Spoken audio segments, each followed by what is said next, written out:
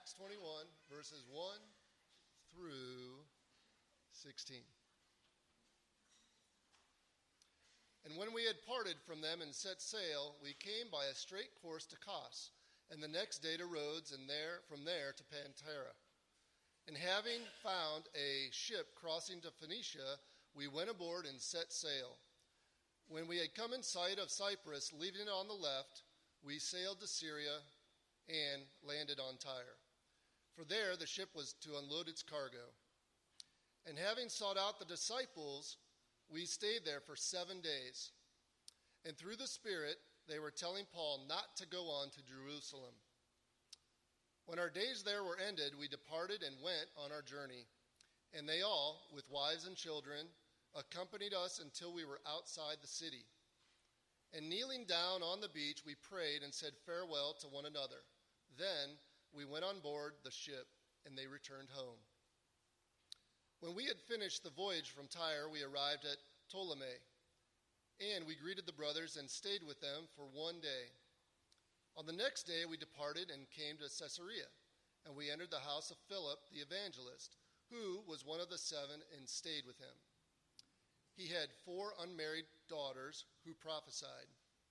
While we were staying for many days, a prophet named Agabus came down from Judea, and coming to us, took Paul's belt and bound his own feet and hands and said, "Thus says the Holy Spirit, this is how the Jews at Jerusalem will bind the man who owns this belt and deliver him into the hands of the Gentiles."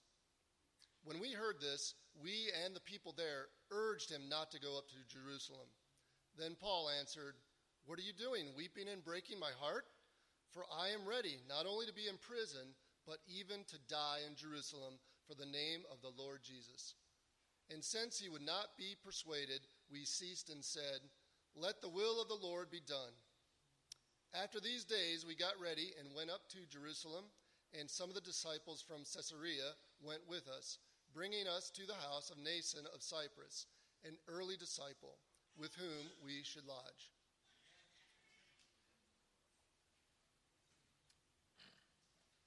Acts chapter 21, we are making our way through the book of Acts.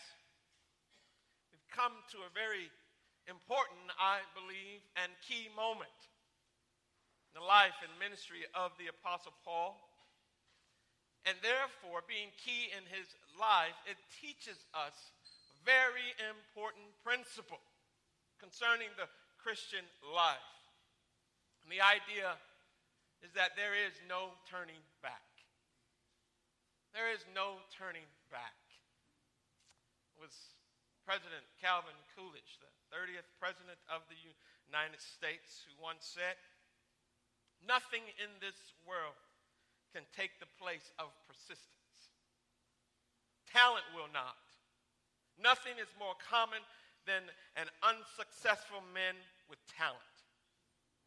Genius will not. Unrewarded genius is almost a proverb. Education will not. The world is full of educated derelicts. Persistence and determination alone are omnipotent." Persistence.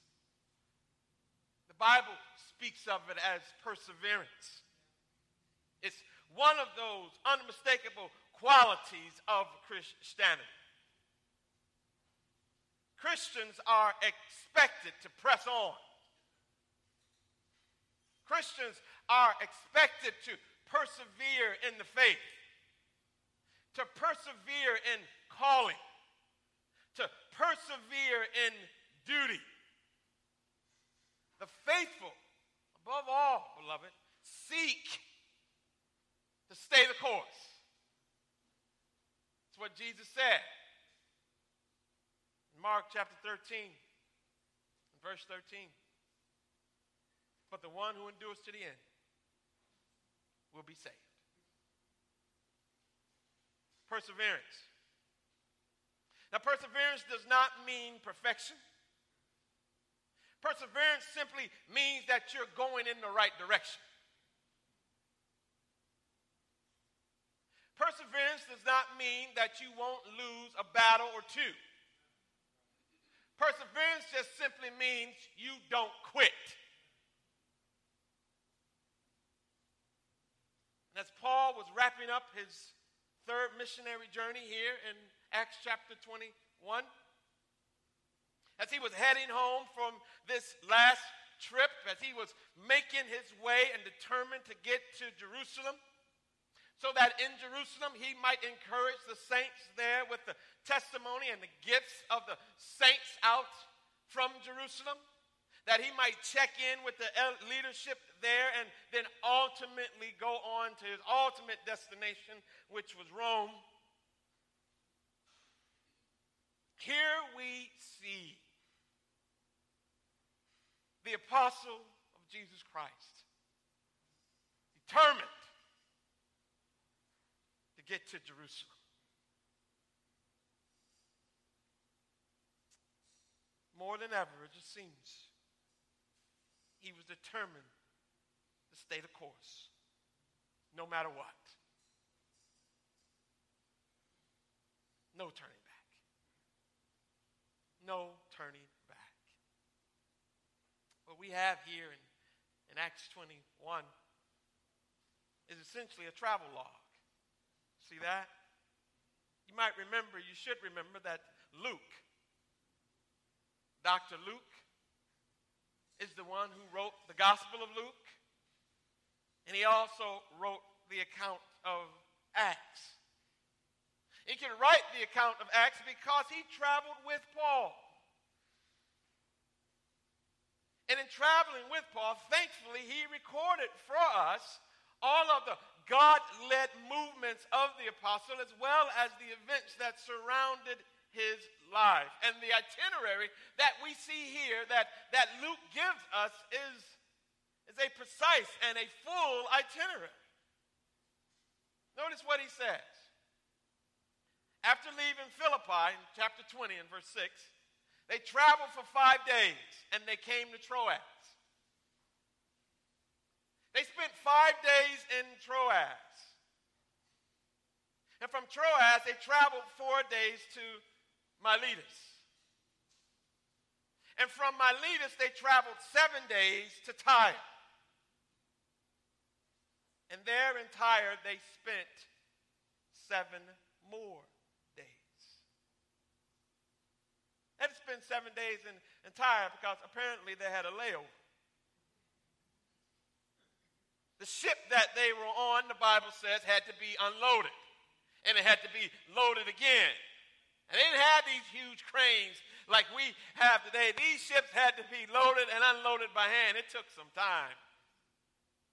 And Paul and his companions had some time on their hands. Apparently, this loading and unloading would take a few days. And so they did like most of us would do. They sent word to some brothers and sisters in Tyre and asked them if they could hang out with them for a few days. I know exactly how this works. Living close to one of the busiest airports in the world, like we do, we often find ourselves with the blessings of friends suddenly calling us out of the blue and telling us that they have a layover or they have missed their flight and wondering if they could come and hang out for a few moments or if we have an extra bed or pillow that they can borrow. Now, beloved, don't get it wrong. We don't run a bed and breakfast at the Carter home. Don't get excited, Sheena. But what a joy it is, beloved. What a joy it is to have unexpected visits of friends. While with these friends, they must have told them of their intended travel to Jerusalem. And once Paul informed these friends of his intended travel to Jerusalem, apparently the Spirit of the Lord informed these friends, as he had already did the Apostle Paul, that when Paul got to Jerusalem, there was going to be some trouble. There was going to be some persecution. There was trial that awaited Paul in Jerusalem. And having heard this from the Spirit of God, these friends did what any good friends would do. They warned Paul.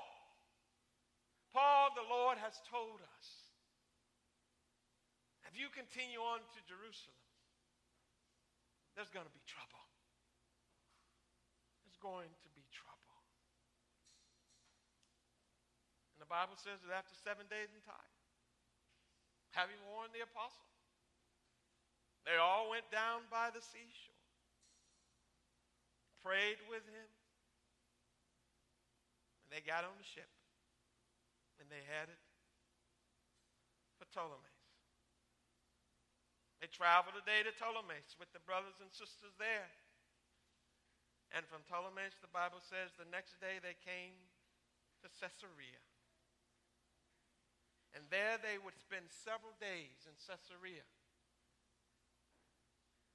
catching up once again with Philip, a dear brother that they had known from Jerusalem. You remember that he was one of the 7 in Acts chapter 6, one of the original diaconate servants. He was an early evangelist. You remember that he had witnessed to the Ethiopian eunuch in the church. He was well known, and apparently by this time, Philip and his family had relocated to Caesarea. And by now he had 4 daughters who were faithfully serving the Lord in their singleness, and apparently fulfilling the words of Joel chapter 2, and again in what Peter spoke in Acts chapter 2. On the day of Pentecost, where the Bible says, and in the last days it shall be, God declares that I will pour out my Spirit on all flesh.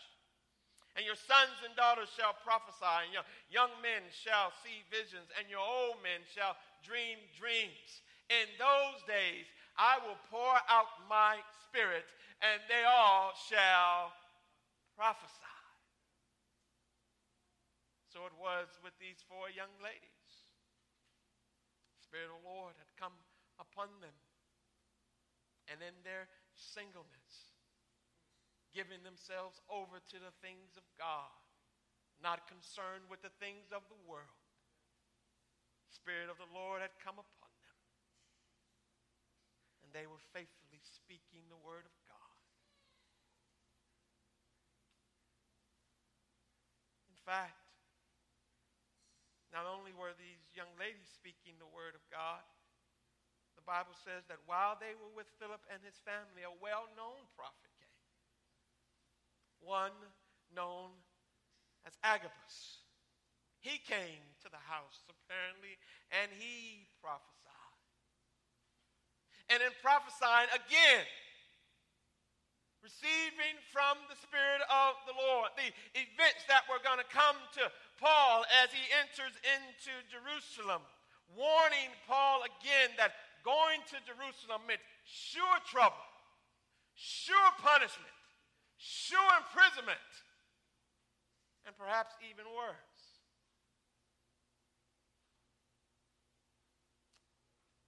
You see this recurring theme that is going on here, beloved. The warnings were real. The warnings were severe. And I am convinced that this is where we need to learn our lesson this morning. This is where the Spirit of God desires to speak to us from His Word and order our steps this morning. This is where the Spirit of the Lord would speak to us through the servant Paul and show us 2 important truths this morning. I pray that they will be pressed upon our hearts and minds.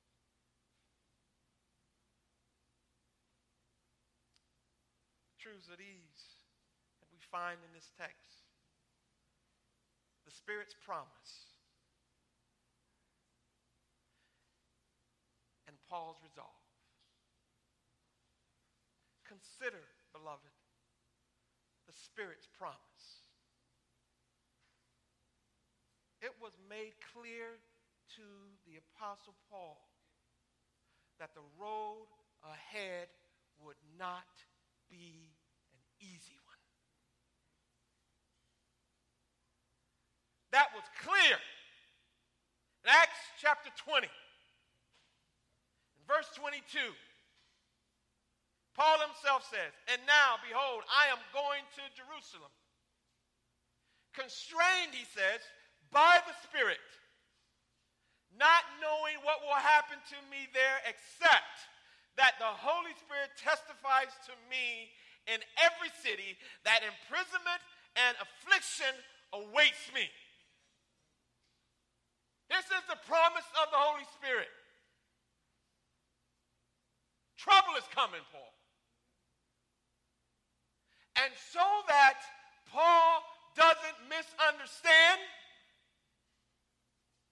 2 more times that promise is given. Chapter 21 and verse 4. Chapter 21 and verse 11. Here's something to remember. When the Holy Spirit makes a promise, the Holy Spirit is going to keep his promise. You know what the Holy Spirit promises? The Holy Spirit promises trouble. Not just to Paul. The Holy Spirit promises trouble to God's people. The road God was leading Paul on was a road designed with obstacles and designed with trial. And those, beloved, who come and become Christians looking for a life of ease have come to the wrong place. You've come to the wrong place. I'm sorry. You cannot read the words of Jesus and get anything from them except that he teaches us that to follow him will not be easy. And if you get anything else from that, you are reading the Bible wrongly. It is to read the Bible with blinders on. And yet those, beloved, who have ears, let them hear. Let them hear again what the Spirit of the Lord is saying to the church. John chapter 16, verse 33, Jesus says, "In this world you will have trouble." Who doesn't understand that? Again, in this world you will have trouble. John 15, verse 20. Jesus said, "Remember the word that I said to you. A servant is not greater than his master. If they persecuted me, they will also persecute you." Those who have ears, let them hear what the Spirit of the Lord is saying to the church. Matthew chapter 10, verse 24. Jesus said, "If they call the master of the house Beelzebub, how much more will they malign those of his household?"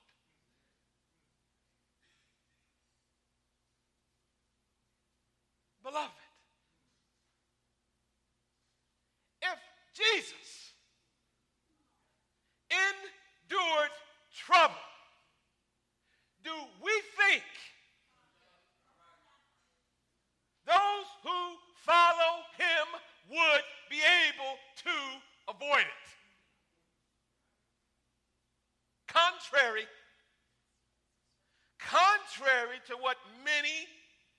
the quote-unquote church think, and contrary to what many preach on television, God has not and does not promise us ease. He does not promise you and I that we will not suffer loss. He does not promise us perfect health. He does not promise us all loving relationships. He does not promise us all abundant wealth. But on the contrary, the Bible says, 2 Timothy chapter 3 and verse 12, indeed, all who desire to live a godly life in Christ Jesus will be persecuted. All who seek to live godly. Godliness is not wanted in this world. Dare I say, beloved, godliness is not even wanted in most churches.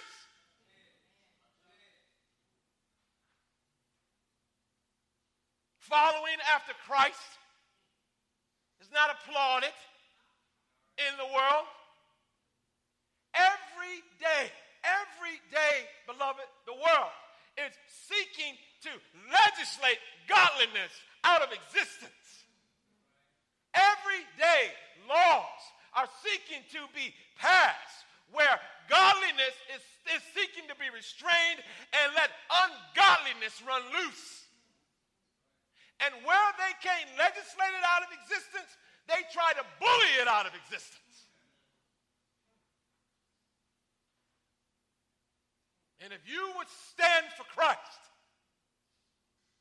if you would seek to live a godly life, beloved, then don't be surprised when trouble comes. In fact, that's what the Bible says. 1 Peter chapter 4 and verse 12. Beloved, do not be surprised at the fiery trials that come upon you to test you as if something strange was happening to you. This is not strange. The Holy Spirit promised it. And when you seek to follow after the Lord, the world will deliver it. Don't be surprised as if something strange is happening to you. But instead, Peter says, rejoice. What? Rejoice. Because, beloved, not only has the Holy Spirit promised trouble, but he has also promised glory. He has also promised glory. The promise of God is not only trouble, but the promise is that the end of that trouble is always rejoicing. Always rejoicing. Always rejoicing. The Bible says, doesn't it? In 2 Corinthians chapter 4, 17. For momentary light affliction is doing what? Is producing for us an eternal weight of glory far beyond all comparisons. So while we look not at the things which are seen, but at the things which are not seen, for the things which are seen are temporal, but the things which are not seen are eternal. Don't just see the trouble. Don't just see the trial. Don't just see the loss. Don't just see it. Don't just hear the promises of God. But also